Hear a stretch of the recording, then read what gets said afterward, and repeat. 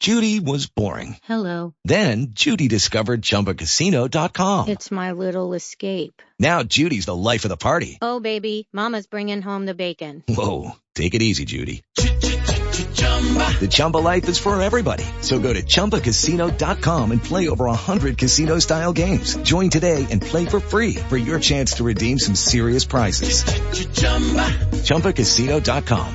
No purchase necessary. Void where prohibited by law. 18 plus terms and conditions apply. See website for details.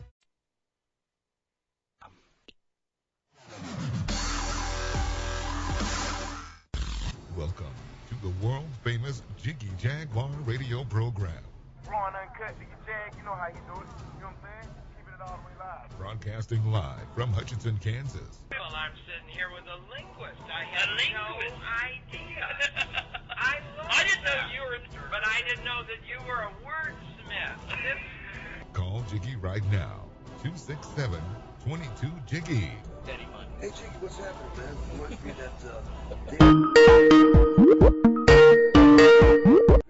Thanks for Presenting I'm Mike Massey, and you can catch me on Jiggy Jag TV and see a few of my trick shots there. Thank you very much. Jiggy Jaguar. I never knew what freedom was until I saw you lose yours. Welcome to the next edition of the world-famous Jiggy Jaguar radio broadcast, coast to coast and boulder to boulder on 50-plus AM FM stations across the country and around the world. KFRK in Denver, World Radio Network. Also, find us on the mix on Tuesdays, Sunday radio broadcast each and every week, and Talk America Live each and every Saturday. Download our podcast at TalkShoe or go to JIGGYJAGUAR.com for more information. We have been talking a little bit about these folks. We're going to continue to talk about these folks because they are absolutely amazing. They are our worldwide. Check out tiny.cc/FHF18. That's the GoFundMe link to a incredible family house fire. The family's house burned down a few weeks ago, and my mom barely made it out alive and only had time to grab some shoes and her cat. House is completely destroyed, and it's still under investigation as to what happened exactly. But it's looking like poor electrical wiring because it made its way through the attic very quickly, not showing up on top of the roof, and therefore causing the firefighters to believe it was smaller than it actually was. Well, I'm currently living in Istanbul working on a documentary on the Syrian refugee crisis and working as an ESL teacher. So I'm not able to go home, and I'm trying to help from abroad as best I can. Check out GoFundMe.com. Search Family House Fire 18. Don't put any spaces in there. Just do Family House Fire 18. No spaces. Don't put any spaces in there. Don't do it. Don't do it. You're going to lose them in the search result. Oh, my God, guys.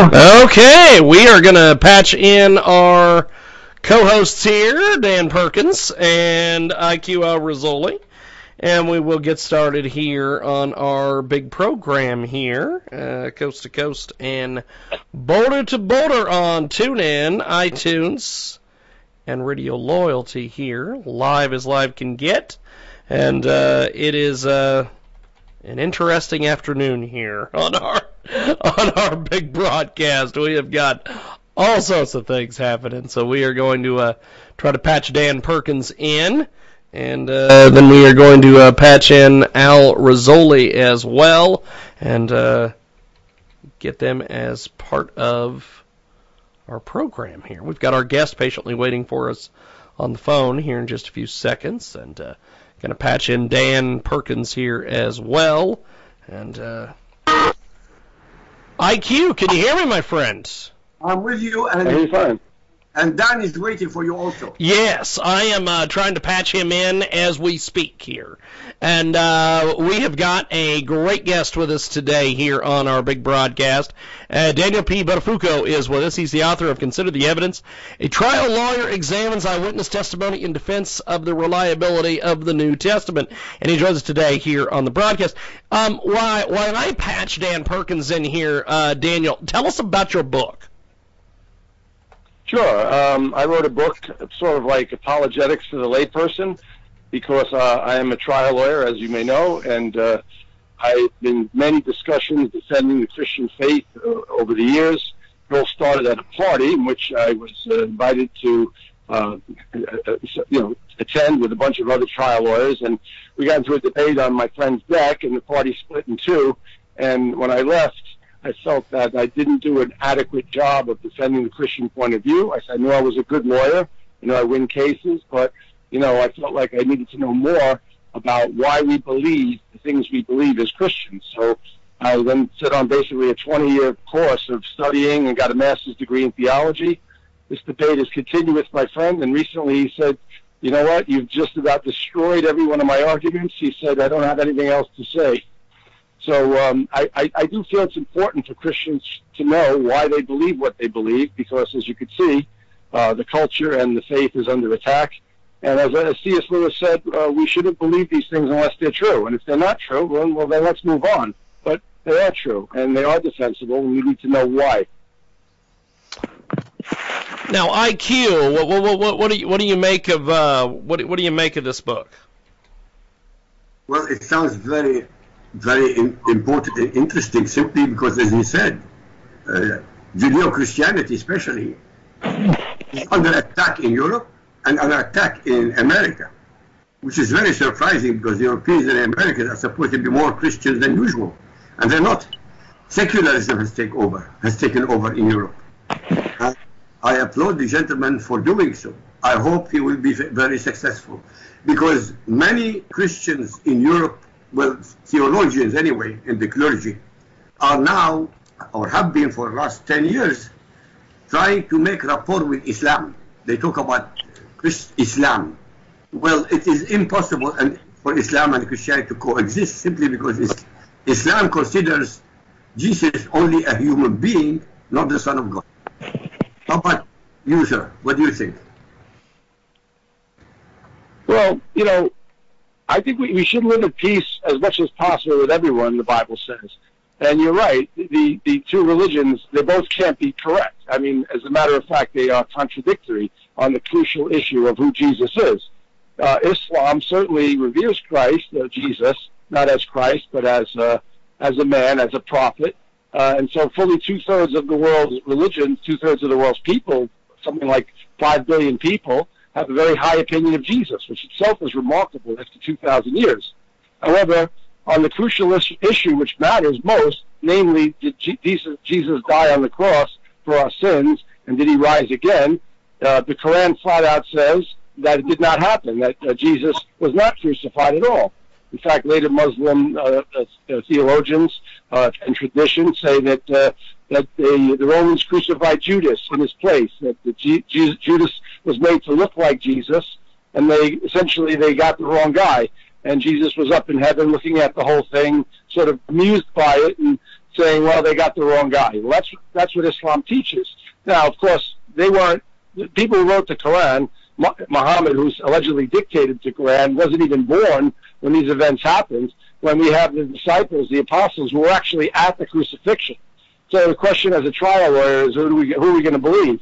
The people who were there and could see it and knew what they were talking about, or a prophet who said something 600 years later? So I think that's a pretty obvious answer to that question. You're absolutely right. I asked exactly the same questions in my articles about Islam. It is impossible for Allah to be the same as the God of the Bible. It is impossible. It's a physical and theological impossibility, for exactly what you just said. And this is an example that I use to destroy the idea that Allah is the same as the God of the Bible. Because in one verse, Allah says that He revealed the Gospels to Jesus. Well, all 4 Gospels assert that Jesus died on the cross and 3 days later was resurrected. But then another verse comes back and says that Jesus did not die on the cross, a lookalike died. Now, how is it possible that Allah lied to Muhammad? Because in the first case, he said he revealed the Gospels to Jesus, and the Gospels say he died on the cross. So now he contradicts himself. It is impossible for him to contradict himself. Well, that's 100% correct. And not only that, even Muhammad himself said when he received these revelations in the cave that he wasn't sure they were from God. And, he spoke to his wife, and she essentially said, well, go ahead, run with it. But, obviously I'm paraphrasing. So if Muhammad himself wasn't sure that these revelations were from God, and really all of Islam is built on Muhammad, I think that, we have to examine the question in these ways. Now, Christianity, on the other hand, is built solidly on the testimony of the martyrs, the blood of the martyrs. I mean, these were people who were crucified upside down. They were sawed in half. They were whipped. They were beaten. They were boiled in oil. They were basically cross-examined to death. I cross-examine people for a living. I'm a trial lawyer. That's one of the reasons why the book is done so well, because I handle injury and malpractice cases all over the country. And when I believe in cross-examination, because if you cross-examine a witness when they have a bad story or a fake story, it typically unravels with just a few questions. Imagine if I had an instrument of torture in my hand and I approached a witness. You better believe I'd get the truth out of them. No, nobody lies in the face of something like that. Nobody lies knowing they're going to their death. And yet every one of the apostles went to their death proclaiming that we have seen the risen Christ.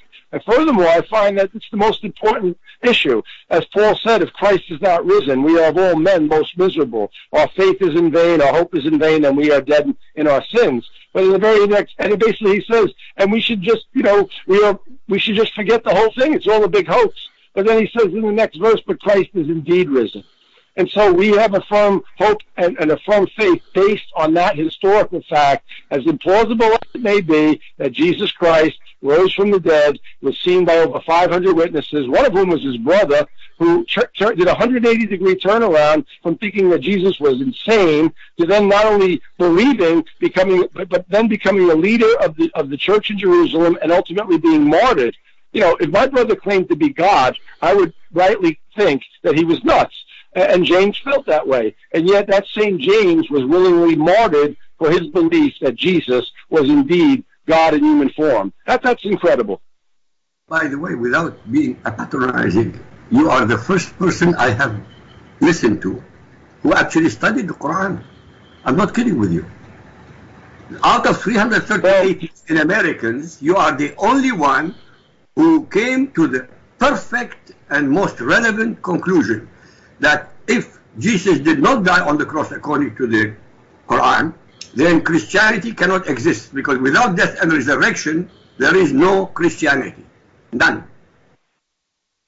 You are the only one I've heard who knows that. Amazing. Well, as a trial lawyer, I have to know my adversary. Well, I wouldn't say adversary because I don't want to be enemies with anybody. But I want to know my opponent's case. I want to know the other side's case. I'm not trying to win arguments. I'm trying to win people. And the goal of this book, Consider the Evidence, that's the name of the book, Consider the Evidence. A trial lawyer examines eyewitness testimony in defense of the reliability of the New Testament. The goal of this book is to lay out all of the evidence in a very easy-to-read way so that people, the average person, could pick it up and read it in a couple of nights. It's not a scholarly work. It's not meant to be. It's meant to be very simple and to give them a basic education so they could defend their faith, on their job, at the school, to their neighbors, wherever they are. These arguments that I raised, many of them are not new. They've been around for hundreds of years. But the thing is, people don't know them. And we have very good reasons for why we believe that the New Testament is the Word of God. There are excellent reasons for that. Let me ask you a question, please.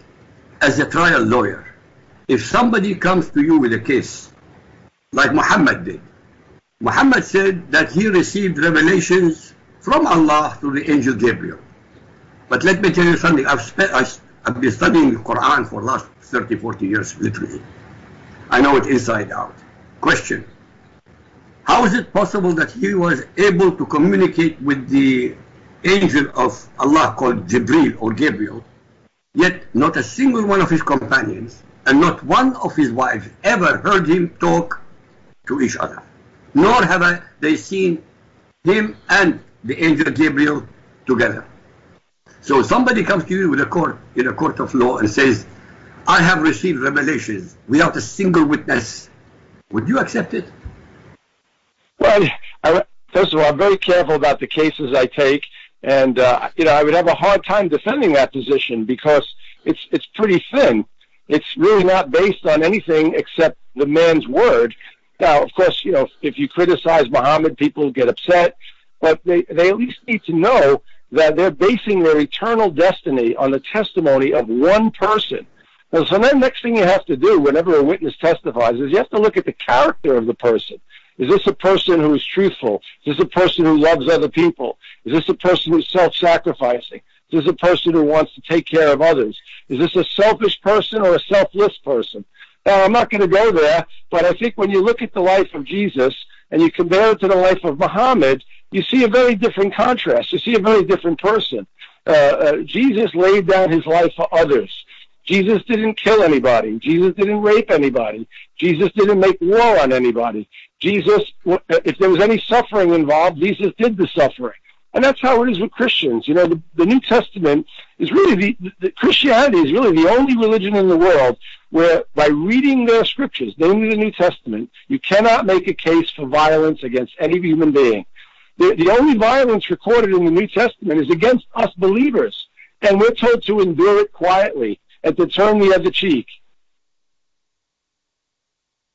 So, when you look at it that way, it should be the most peaceful and all loving of religions, Christianity. In fact, Jesus said, "You will know them," meaning us, by their love. And so, when you look at that, and if you put that type of person on the stand, you put Christ on the stand. I mean, his testimony is very, very compelling. You put the apostles on the stand. Peter said we're not followers of cleverly invented fables, but we were eyewitnesses of his majesty, meaning Christ's majesty. John writes, that which we have handled, that which we have touched, that which we have heard and seen with our eyes, this we declare to you concerning the word of truth. They were there. They were with Jesus. They lived with him for 3 years. They were at the crucifixion, and they saw him raised from the dead, and they died for that testimony. I don't think you can have a stronger case than that. Now, Dan Perkins, are you online with us? Yes, sir, I am. I've been listening to this discussion between IQ and your guest. What do you make of all this, my friend? Well, I feel like I would like to ask perhaps a different question of our guest. I'm curious at the success that ISIS is having all over the world in recruiting both young men and young women away from Christianity, away from secularism to join their movement. Why do you think that's happening? Is that for me, Dan Butterfugo? Yes, it is. Yes, go ahead. Okay. Well, I'm not an expert on ISIS, okay, but I sort of understand spiritual matters, and I would submit that the people who you're saying are Christian are not truly Christian. Because once you've tasted and experienced the Lord, Christ, and you get to know Jesus, and you get to know Jesus from the Scripture. St. Jerome, who translated the Latin Vulgate in 384 A.D. at the request of Pope Damascene I, he was a scholar of the highest rank, and he translated the whole Bible, and he said, to know the Scripture is to know Christ. To not know the Scripture is to not know Christ. If you know Christ, there's no way you're going to be led astray to follow anybody else. It's just not possible. I mean, the people can be Christian with a small c. Maybe their parents were Christian, or they went to Sunday school, or they were baptized. That doesn't make you a Christian. I cover that in the book. A Christian is someone who follows Christ. That doesn't mean you're perfect. It just means you're sincerely trying to follow the leader, and Christ is the leader. Now, if you're following Christ, there's no chance that you're going to abandon him, because even Peter, who sat and listened to some of the hard teachings of Christ, when Jesus said a hard teaching, some people walked away because they weren't true followers. And then Jesus turned to Peter and said, would you like to leave also? And Peter said, where should we go, Master? You have the words of eternal life. And he's right. So the only reason I could think of for anyone to go to ISIS is they're looking for a religious experience. They haven't found it in the church because the church has become powerless. The church has become basically either a country club or a concert these days. And have you been to church lately? I mean, basically it's all about music and about the performance. And people aren't listening to any of the true teachings of the New Testament. It's become a very self-centered, materialistic Christianity. And so, all the studies say that when a religion or an organization demands a lot from people, when it demands a lot from people, it attracts adherents. And we've watered down Christianity, meaning the American and the Western church. We've watered it down to the point where it's lost all its power. And so something like ISIS comes along, and it's exciting. Join the club, you go marauding, you rape women, you shoot people. I mean, that sounds like a lot of fun to somebody who really has nothing else to do. It's like being a pirate. I mean, why did Blackbeard get people to follow him? Well, the same reason ISIS gets people. It's really just a big giant marauding party over there. And so I can't imagine that those people were ever Christian in the first place. You'd never be able to do that if you were a Christian. So the Muslim faith and the ISIS leadership now expands, according to the State Department, in over 32 nations around the world, some more powerful than others. And we saw firsthand experience of the Muslim migration into Germany and Central and Western Europe, where they refused, and IQ and I both wrote a commentary for Clash Daily on the inability of the Muslims to assimilate in Judeo-Christian cultures anywhere in the world. More like the refusal. Well, the IQ, the expert, would say, I believe, that the religion forbids them by chapter and verse to associate and assimilate with Christians and Jews.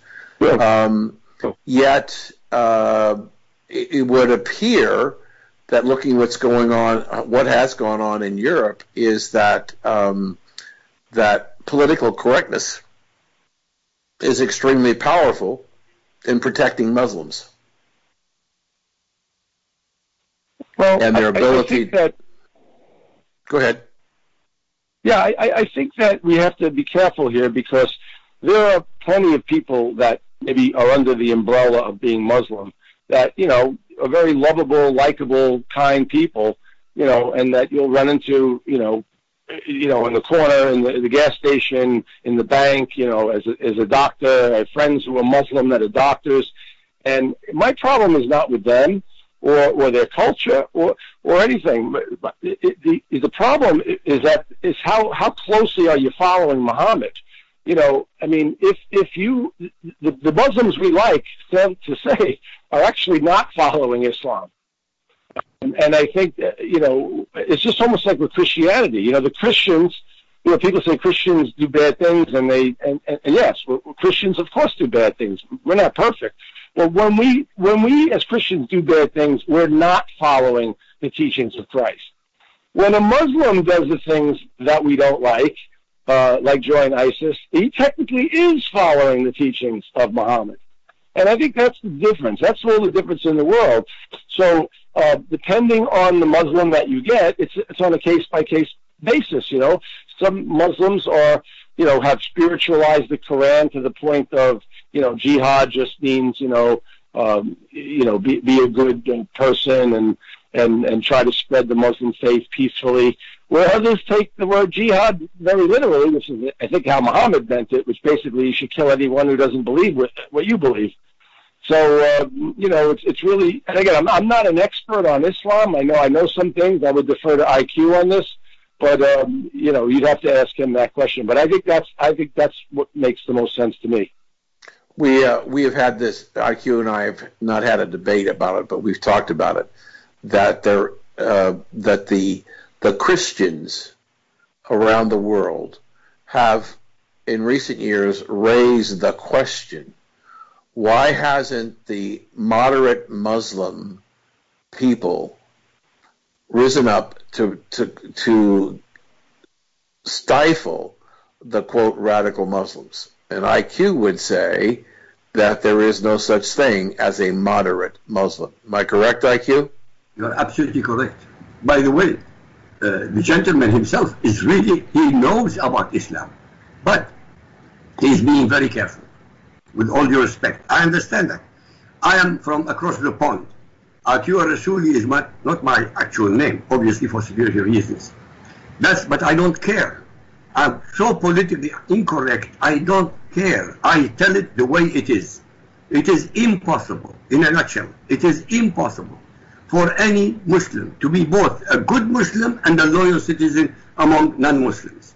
It is also impossible for any Muslim to speak about being a peaceful person, because every single Muslim, by definition, because they follow Sharia, are the eternal and mortal enemies of every human being on the planet who is not a Muslim. Why? It is mandated in Muhammad's Quran. All I ask from anybody, and I have reached millions of people, find fault with what I say. So far, I have not had a single imam or a scholar of Islam debate me. Back to you, sir. Well, the issue, though, IQ, is that the idea that, and this is another point that IQ and I have talked about. If you look at the history of the world religions, for everything from Christianity to Buddhists, Jews, Baptists, whatever, every major religion of the world has had some form of modification over its history, with the one exception, and that is the Muslim faith. They have not changed, as Muhammad said, do not change a dot in the Quran and Sharia law. So that when we see the initial reaction of President Obama to the beheading of that reporter, we had the Secretary of State John Kerry and the President say, how barbaric is it?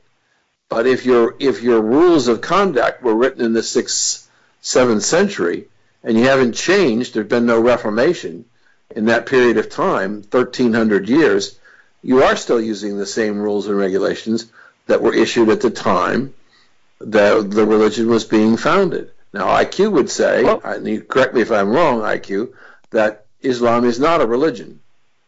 Islam is not a religion. Islam is a cult-belief system, the cult of Muhammad.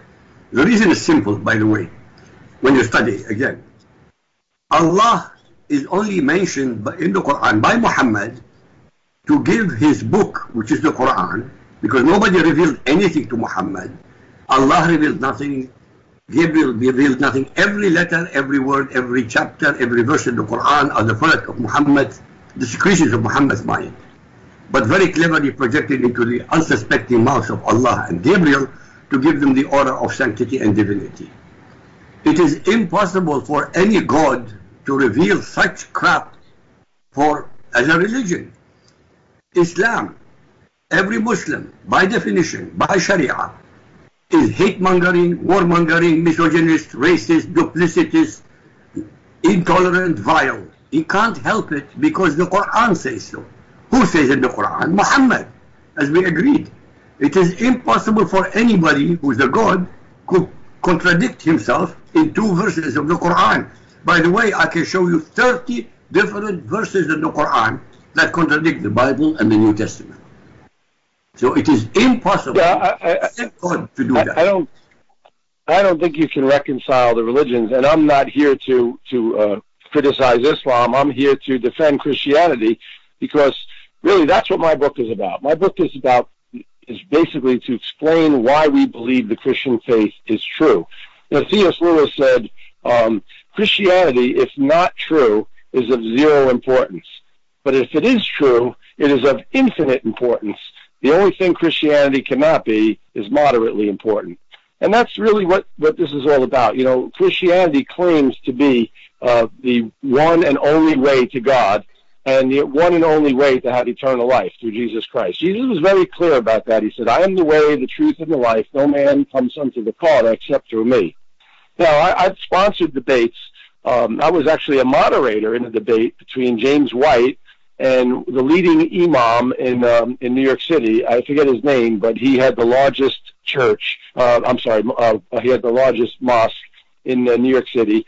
And we had this debate, of all places, in a church. It was a Lutheran church, if I recall. It was about 7 years ago. And I was the moderator. And I started the debate, and a lot of Muslims attended, and a lot of Christians. It was packed. It was a packed house. There were probably 600 people there. And I was the moderator, and I got up and I said, listen, I said, I want you to come here, whoever you are, Christian or Muslim, with an open mind, because what you're going to hear today is evidence. That's by the name of my book, Consider the Evidence, right? I said, we tell every jury before we start every trial that we need to decide the case, and it's important. Matters of the soul are important. I say truth is important. Truth about God is especially important, and truth about your eternity, at least for you, is supremely important. So I said, let's keep your eyes and your minds and your hearts open. Listen to both sides of the arguments. Let nobody get violent or upset. Just listen patiently. Let both sides make their points, and you guys decide what is the better, more truthful rendition of what God is like, which scriptures are more likely to be from God. And, that debate lasted about 2 hours. There were no outbursts. Some Muslims left because it was time to pray, and then they came back, and we gave them a break. At the end of that debate, 300 Muslims asked for Bibles. And, all I'm saying is that let's have the discussion, because, everybody's afraid to talk about these things, and I want to talk about them. The Bible says, always be ready to give a reason for the hope that is within you, and do it with gentleness and respect.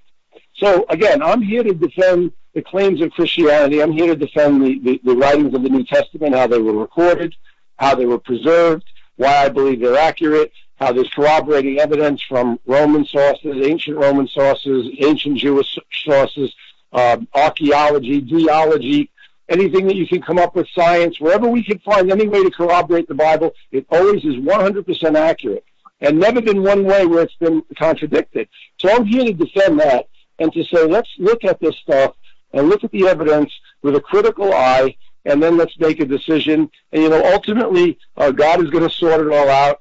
And I just want to present the truth to people. That's my goal. I want to win the person. I don't want to win the argument. I want to win the person, because I think lives and souls are important. So if you go back, I would be fascinated by your response to the question. If Christianity is so powerful, why is it that the Muslim faith, religion, cult, whatever you want to call it, growing in population, where the Christian religions around the world are diminishing in presence? Well, I believe there are several reasons for that. I think the first and obvious reason is many Muslim converts are created at the point of the sword. There's tremendous pressure to convert to Islam. They're not really given much of an option. They have no life if they don't, play by the rules. And they're in mostly Muslim countries. And as our friend here, IQ, is saying, they don't always necessarily play fair. So you have tremendous social, economic, and actual intimidation pressure to conform. Whereas Christianity is only going to spread by persuasion.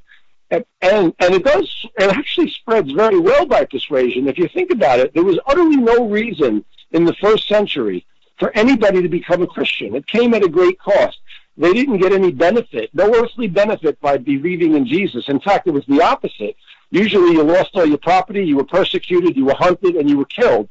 And as Tertullian, an early church father, said, the blood of the martyr is the seed of the church. The blood of the martyrs is the seed of the church. By the way, he was a lawyer also, and he was an African. But the thing I'm trying to say is that Christianity spreads in spite of the fact that there's no earthly reason to convert, whereas Islam spreads precisely because there's every reason to convert. So right there is one of the major differences. And if people aren't serious about eternal things, if they're only living for this life, then yeah, I think Islam would probably be a better choice. If you want to, live in a Muslim country and you don't care about God, where you spend eternity, you just want to make the expedient choice, well then by all means pick Islam, because you fit right in. If you pick Christianity, you're going to get the crap beat out of you. You're going to get hunted down. You're going to be persecuted. You're going to be boycotted. You're going to be beat up. You're going to be killed. So there's many reasons why people, don't want to become Christians. But yet, in spite of that, Christianity is still the first or second largest religion, depending on how you count it, in the entire world. And the other thing is, Christianity, we have to understand that Jesus said that Christianity is a religion where you take up your cross and follow me, Jesus said. That's not a popular teaching, especially in a self-indulgent age, which is why Jesus also said the road is narrow that leads to life, and there be few that find it. But broad is the way that leads to destruction, and there be many that find it. I submit to you that many of the so-called Christians aren't Christians at all. They're just Christian in name only, because true Christianity comes with a price, and many people aren't willing to pay that price.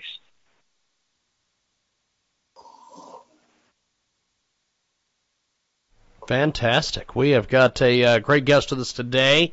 He joins us live here with Dan Perkins and IQ Al Rizzoli, Daniel P. Bettafuco. He has got Consider the Evidence, which is a trial lawyer examines eyewitness testimony in defense of the reliability of the New Testament. And IQ, this is a fantastic interview today. Do you have any more questions for Daniel? Yes, I just want to make a comment. Yes, go ahead. You mentioned Reformation in Christianity. In Islam, there is a Reformation, and it is going on as we speak. ISIS is the Reformation of Islam. Why? Because ISIS wants to go to the source. ISIS wants to go to the 7th century Arabia under Muhammad. It is the Reformation, because they consider anybody who does not follow them is not Islamic enough. But it is a Reformation, by the way. Of course, it is not a positive Reformation, it is retrograde. What do you think? If that's directed to me, I would have to defer to you on that, because I see it the same way. They want to get back to basics. And, whereas the Protestant Reformation was, let's get back to the basics of the Bible, you're right. The Islamic Reformation, as you called it, is to get back to the basics of Islam, which essentially means to go back to the 7th century and to take the Quran literally. And if that happens, there's going to be a clash of civilizations. I mean, I really think that Western civilization is in trouble if enough Muslims take that literally, if enough Muslims jump on that bandwagon.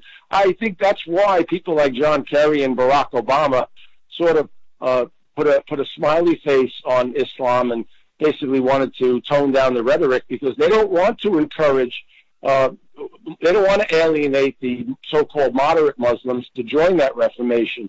And so that's why they sort of are very careful how they speak and how they act. But I think anyone reading the Quran realizes it's a very violent, bloody, non-peaceful document. There's no other way to describe it. It's the exact opposite of the New Testament, really. You have to pick one. It's one or the other.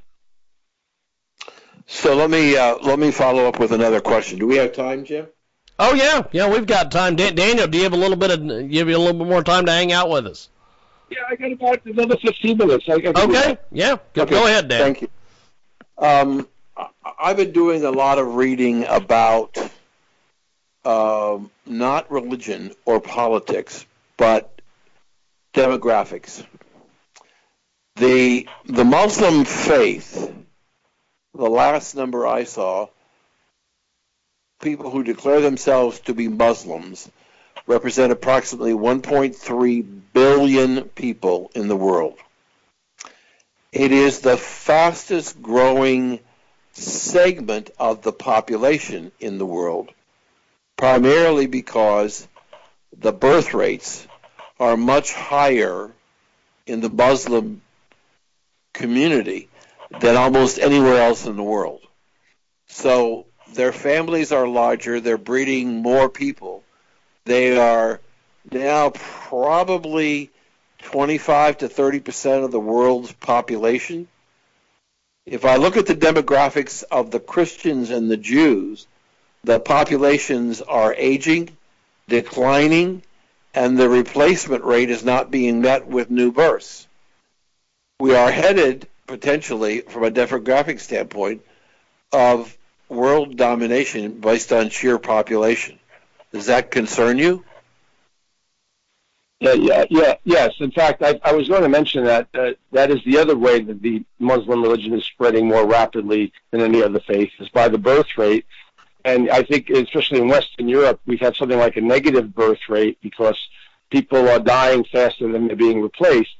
Now, we can also add to that, however, that in China, as we speak, something like 30,000 people a day are converting to Christianity. That's a huge number. 30,000 people a day are converting to Christianity. Another one of the reasons I wrote this book, Consider the Evidence, is to provide a Judeo-Christian context for people, our brothers and sisters in the East, who don't have a Judeo-Christian context. My mother-in-law is a piano teacher, and she teaches a lot of Chinese and Asian students, and they come into her studio and they see a Christmas tree, and the first thing they say is, "What's that?" She says, "A Christmas tree." Then, "What's Christmas?" This is the birth of Jesus. And they say, "Who's Jesus?" They don't even know. They've never heard of Jesus. They've never heard of the Messiah. They have no concept of sin. They have a shame culture. In other words, they are conscious of shame, but not of legal transgression before God, before a holy God. And so when my mother-in-law speaks to them about Christ, they're fascinated, and they come back with their parents and they ask questions. And this is happening in China as we speak. According to some studies, anywhere from 16,000 to 100,000. So I've sort of got it at about 30,000 a day are converting to Christianity, and often with no earthly benefit. These are people that are coming, they're being persecuted, their churches are being shut down, bulldozed. I don't know if you read this stuff, but there's a lot of persecution in China from the government because the government does not want anything that rivals them for influence in people's lives, and certainly Jesus demands full lordship. And the government of China demands full lordship, and so that's a conflict that's in the making. And yet, in spite of that, there are a lot of people converting to Christianity. So Christianity is attractive, and I'll tell you why. Because the Bible says, "What does it profit a man? He gains the whole world, but loses his soul." So you can have everything in this world, but if your eternity is not secure, what did you really gain? I mean, what do you live for? You have a really long life. You live for 90, 100 years. All right, big deal. But eternity is forever. And Jesus said he promised us eternal life. Now, either the New Testament is the biggest hoax that was ever played in the history of the world, or it is the Word of God, because the Bible claims to be the Word of God over 2,000 times. And I cover this in the book. And again, I made it very readable. These are arguments and principles that have been around for hundreds, in some cases thousands of years. And I packaged them in a modern form, and I made it very accessible to people so they consider the evidence. That's what I want people to do. Consider the evidence and know why you believe. If you're a Christian and you're listening to me, you need to know why you believe these things. You need to know why you're a Christian. Don't just be a Christian because you go to church and you like a song, or you like the girl that took you, or you feel the goosebumps down your spine when you pray and you have your hands in the air. That's not the reason to be a Christian. You should be a Christian because it's true, because it's right, because it's a correct assessment of how God is and who he is and what he expects of us, and how to be right with him. That's why we're Christians, and for no other reason. There are a lot of things in the Bible that I don't like, that I wish weren't in there, But you know what? I believe it's true, so I try the best that I can to follow it. I don't always love it. There are some hard teachings, Nobody wants to be told to take up their cross. That's not fun. But you know what? It's better to do that now and face God with a clean heart than to have to worry about it, to just die and just wonder what's going to happen. That's a very risky strategy for Judgment Day, in my opinion. I think it's really dumb. Today, I heard a story on the complaint filed by the Pakistani government with the Chinese government concerning the internment camps in Western China, where there are hundreds of thousands of Muslims who have been rounded up and put into internment camps. Are you familiar with those? I have not heard that, but I will tell you, I don't think anybody should be treated like that. Doesn't matter. I mean, human beings should be treated with dignity and respect as best as we can. Well, it's apparently the Chinese government is running these camps and are arresting these Muslims and torturing them, try them to get them to renounce their Muslim traditions, and they don't want Sharia law either. Apparently, they just go about it in a different way. No, they want the Communist Party. I was just curious whether you were aware of that.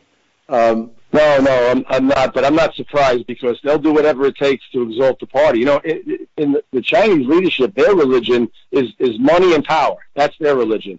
So if it's Islam or Christianity that interferes with that, they're gonna react badly. I'm not surprised. Do you expect a shift in the growth of the Muslim people and greater conversions to? I know IQ has said that the Muslim leaders in especially in Iran are, my words not his, but very concerned, if not afraid, about the number of young people that may be converting from the Muslim religion to Christianity. I think IQ is 100% right.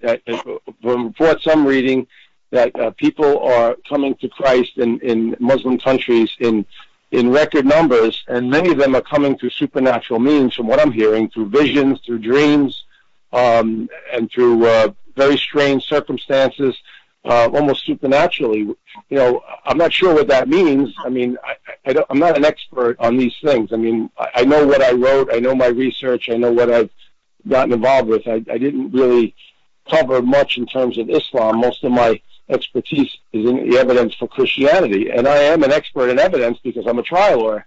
But I will tell you that I'm not surprised, and in my casual reading, I have run across that in not only Iran but in other Muslim countries, it seems to me that when people are confronted with the harsh realities of life, that Christianity offers the most hope. It offers hope. Some people would say it's pie in the sky, but it's not. It's legitimate hope for eternal life. That's what Jesus promised. And again, C.S. Lewis said it best. He said, Jesus is either Lord, lunatic, or liar. He didn't give us any option to say he's just a great moral teacher, but he's not God in human form. He never gave us that option.